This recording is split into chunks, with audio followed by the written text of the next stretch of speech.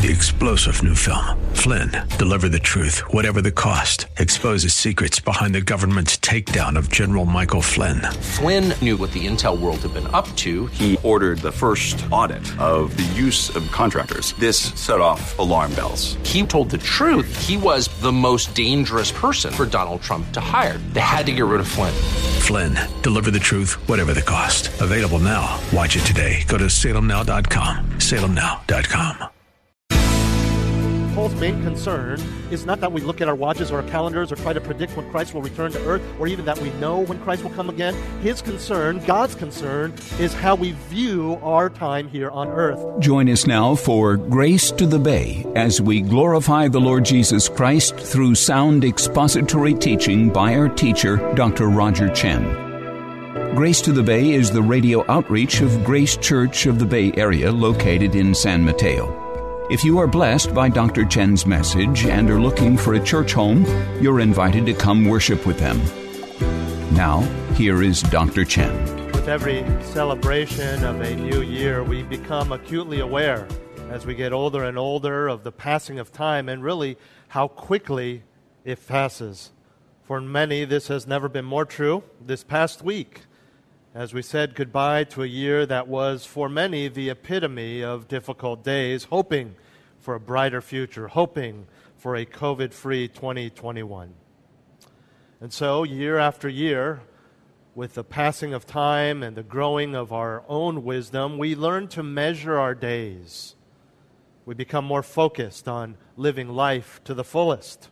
And that's why we see in the world around us, Carpe diem, or seize the day, becomes the motto and mandate of life. This Latin phrase, carpe diem, emphasizes the enjoyment and full use of the here and now with little regard to the future. You only live once, we would say today. Seize the moment. Live life to the fullest. Now, this makes total sense to those who have no anticipation for an eternity that is greater than anything we could experience today.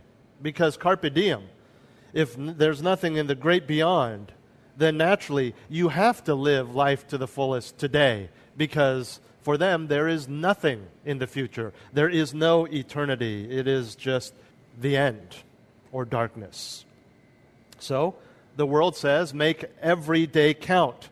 Fulfill your every desire. Forget about tomorrow. Definitely forget about the far-off future, and use everything you have for today.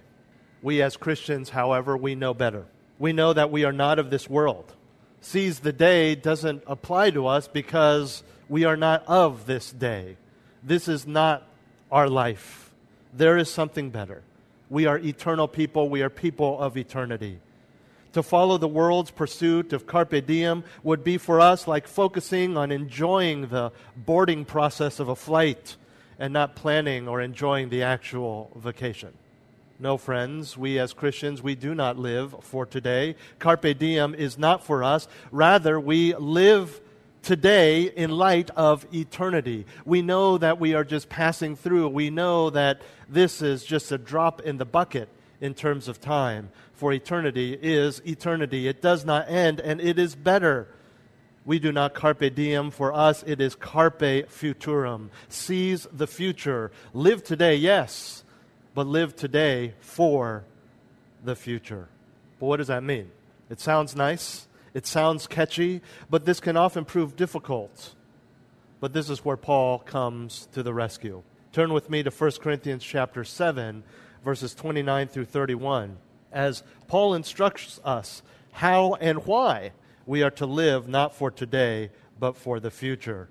We find ourselves in a passage where Paul continues to talk about marriage and singleness. But this particular passage, though it does apply in the context, is so practical and so applicable to every stage of life. Verses 29 through 31, 1 Corinthians 7. But this I say, brethren, the time has been shortened, so that from now on, those who have wives should be as though they had none, and those who weep as though they did not weep, and those who rejoice as though they did not rejoice, and those who buy as though they did not possess, and those who use the world as though they did not make full use of it, for the form of this world is passing away. At first glance, I understand that this passage can be confusing. What in the world does he mean? That we are to weep as though we did not weep?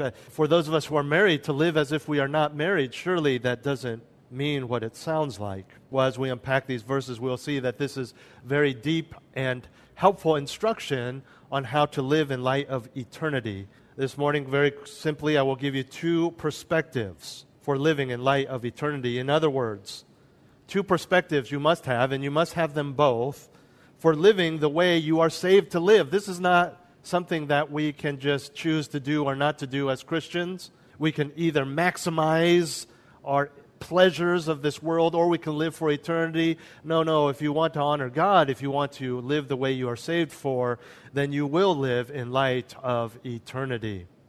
The first perspective we need to have for living in light of eternity is your recognition of the times. I find this in the brief phrase in the beginning of verse 29 as well as in the end of verse 31. He starts by saying, "But this I say, brethren, the time has been shortened." And then we jump ahead to the end of verse 31, "For the form of this world is passing away." And we'll talk more about that second point in our second point. But they work together. What Paul first tells us is that time has been literally pulled together, drawn together, so that the quantity is smaller, or in this case, because we're talking about time, shorter. It is compressed, so that all that is left is a short amount of time. And what has been shortened is not our lives, but the world as we know it. And here's where we connect to the end of the passage, "For the form of this world is passing away."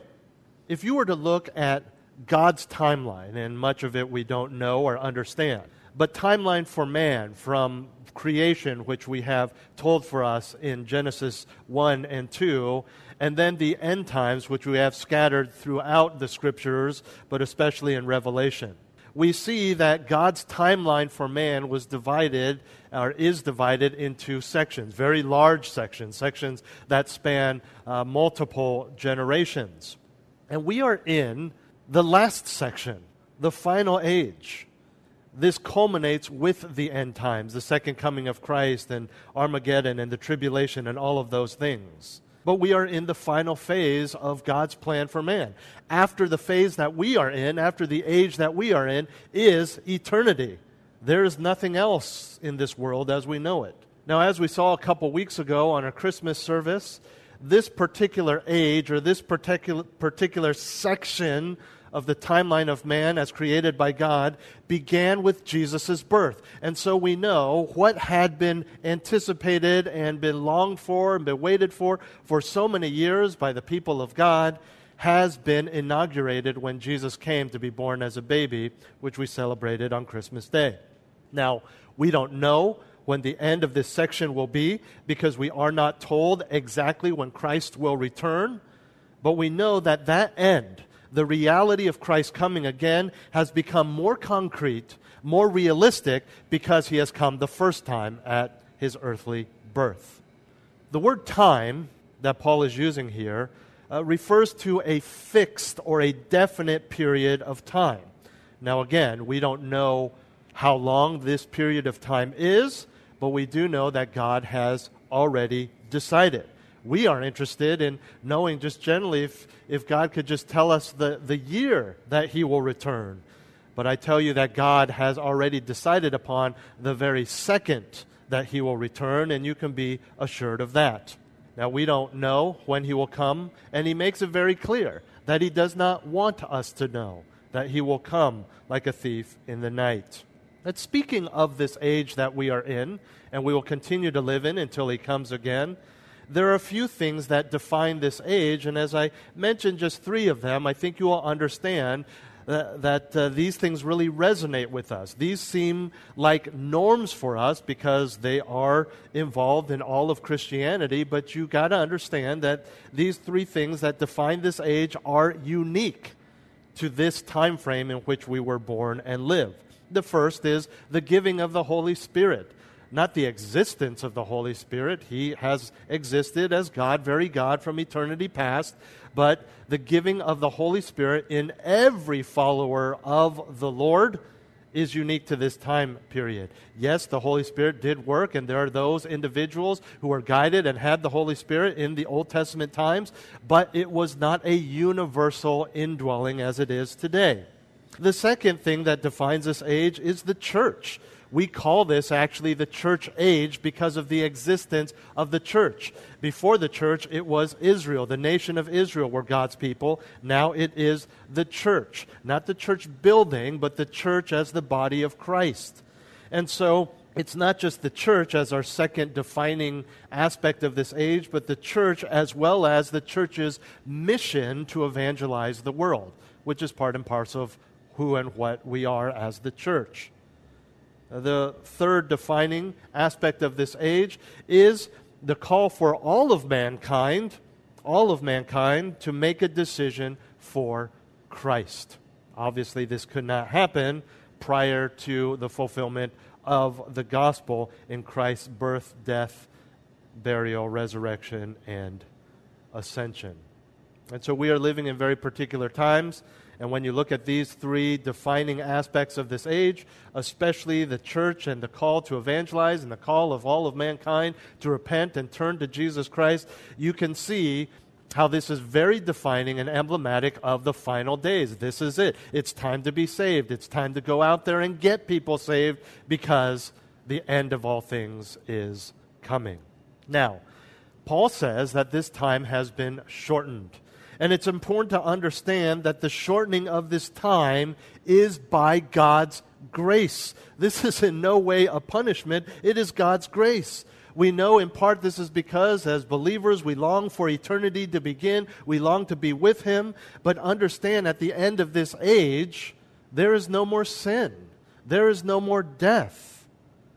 And so you could almost see, in contrast to the ways of the world and where there is sin and death, but there are also worldly pleasures, the degree to which you long for eternity is for you as a Christian a good gauge of whether or not you love the world in a sinful way. Do you truly see the shortening of this time, these days, as the grace of God, an undeserved gift? Do you long for Him to come, or are you so enmeshed with the pleasures of this world that you kind of want Him to come, but you hope that He delays? Understand that as we look at the context, the word time that Paul uses refers not only to a specific period of time, but also a specific quality of that time period. So we understand that Paul's main concern is not that we look at our watches or our calendars or try to predict when Christ will return to earth, or even that we know when Christ will come again. His concern, God's concern, is how we view our time here on earth, our perspective in light of eternity. How do we live? What do we prioritize? How do we view the things that this world has to offer? In other words, when Paul says the time has been shortened, his goal is not to get us to look at our watches or calendars to be frantic that Christ is going to come tomorrow or tonight, but to change how we view our lives, to change our perspective. Stop living for today. Use today to live for eternity.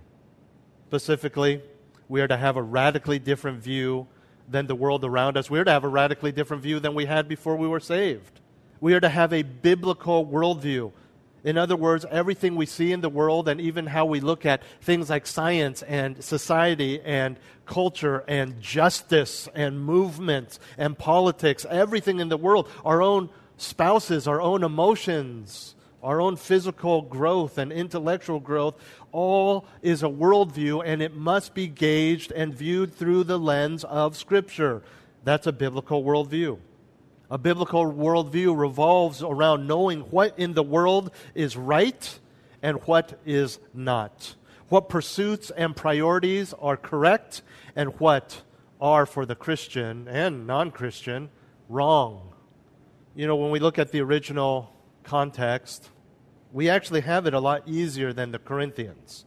Their generation are being told that they are now in an age that was inaugurated by an event, the birth of Christ, that for many of them happened in their lifetime, meaning that some of them were born and raised prior to this church age and then lived and died in the church age.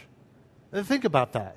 These people that Paul is writing to originally, they could not have been raised in Christian homes because there was no such thing as a Christian. They were the first ones. All of us today, we were born well after this age began.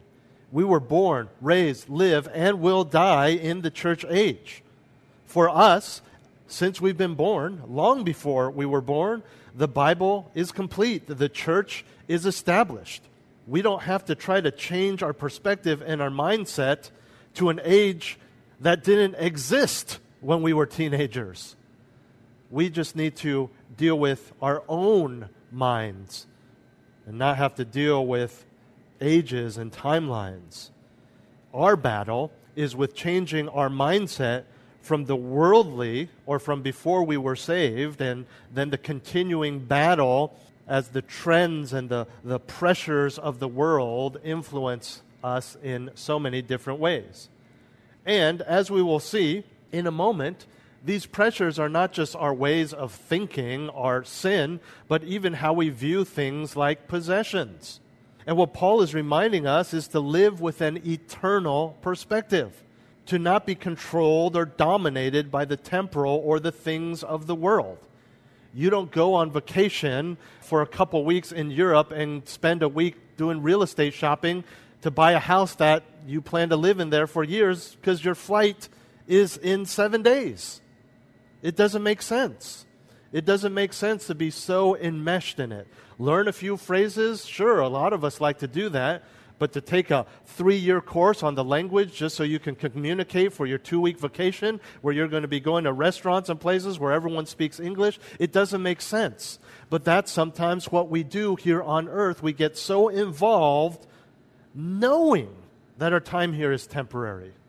And so we need to live as we are in reality, which is people of eternity.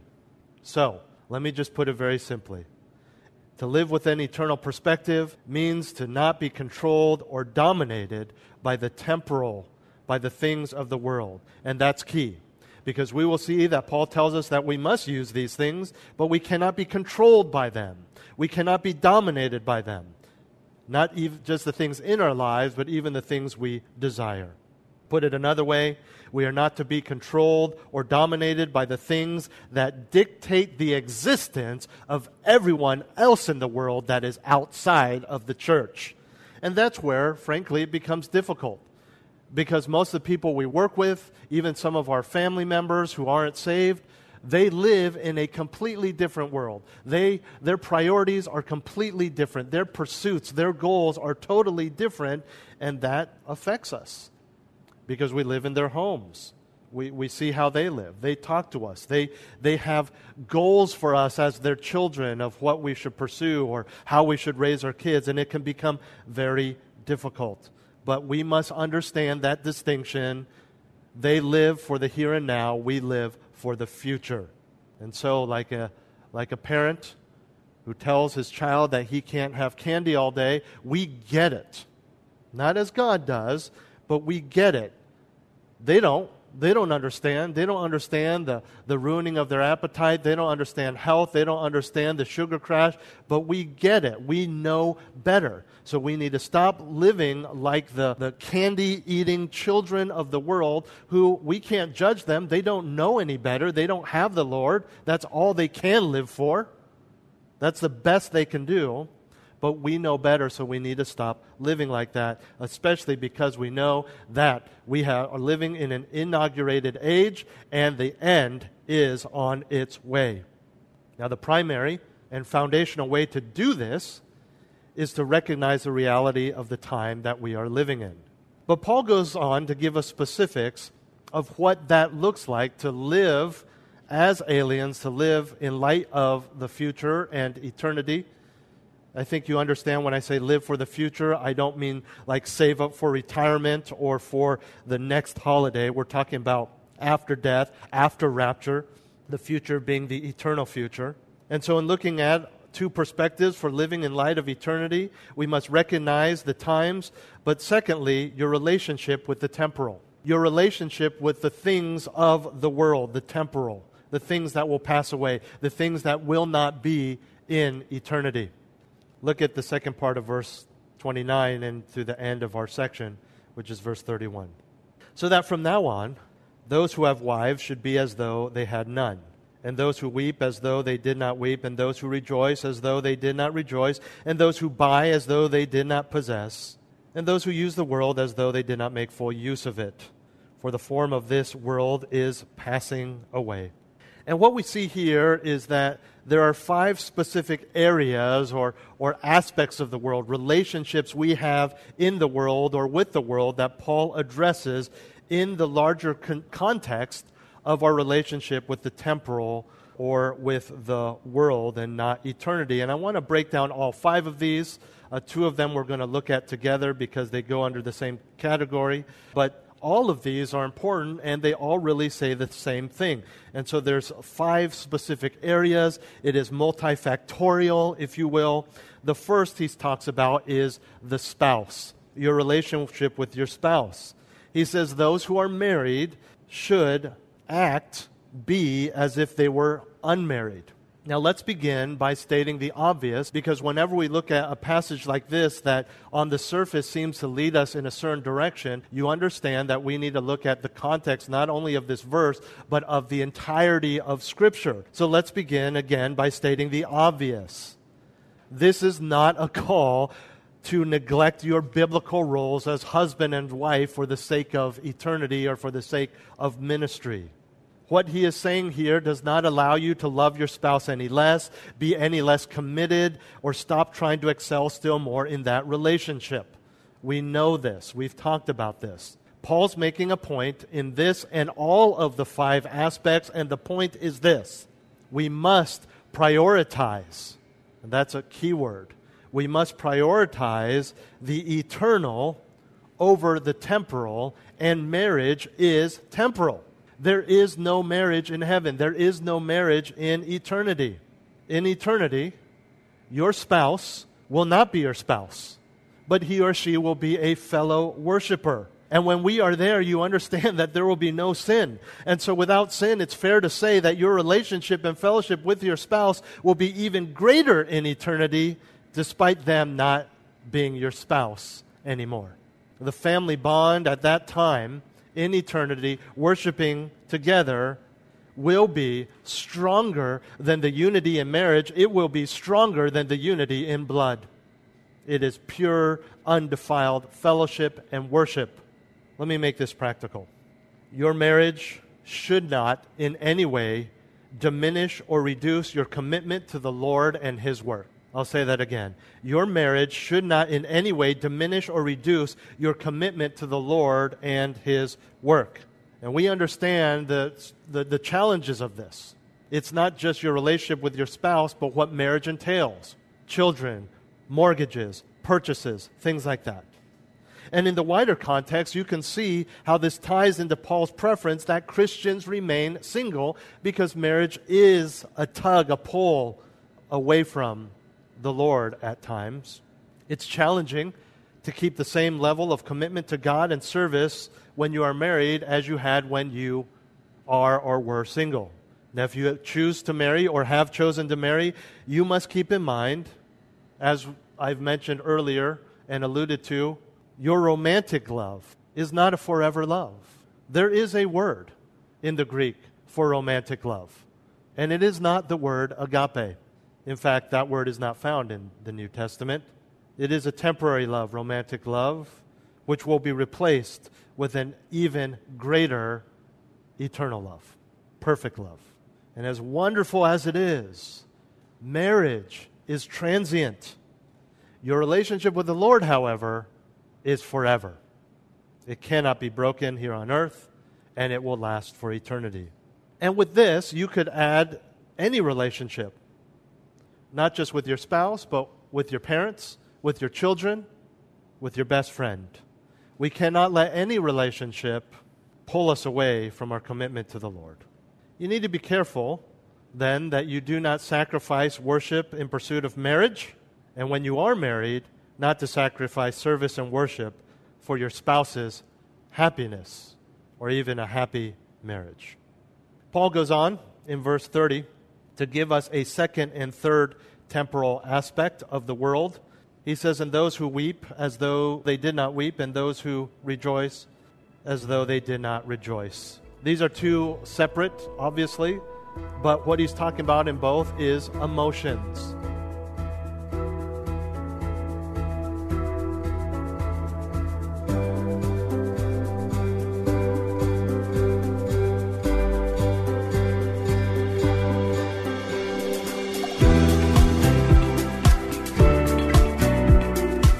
This has been Grace to the Bay with Dr. Roger Chen.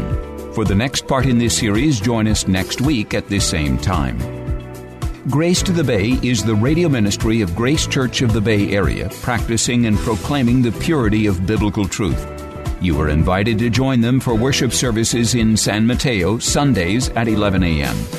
Visit gracebayarea.org for service times, directions, live-streamed services, listen to archived sermons, or to make a tax-deductible donation to help keep Grace to the Bay on the air, so that we can continue to share Pastor Roger's teaching with you each week. Again, that's gracebayarea.org.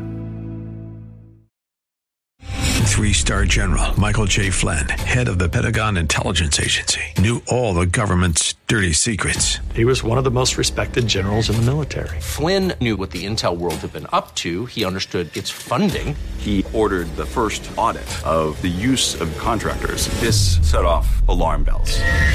The explosive new documentary, Flynn, Deliver the Truth, Whatever the Cost, uncovers the facts behind this scandal. Flynn told the truth. He was the most dangerous person for Donald Trump to hire. I find out the worst enemy that I'm going to face in my life is right here in America. They took my assessment and they wanted me to change it. And I was like, I'm not changing it. They had to get rid of Flynn. With in-depth interviews, archival footage, and never-before-seen personal records of the man behind the headlines. I just felt like I was drowning. Flynn, Deliver the Truth, Whatever the Cost. Available now. Watch it today. Go to salemnow.com. salemnow.com.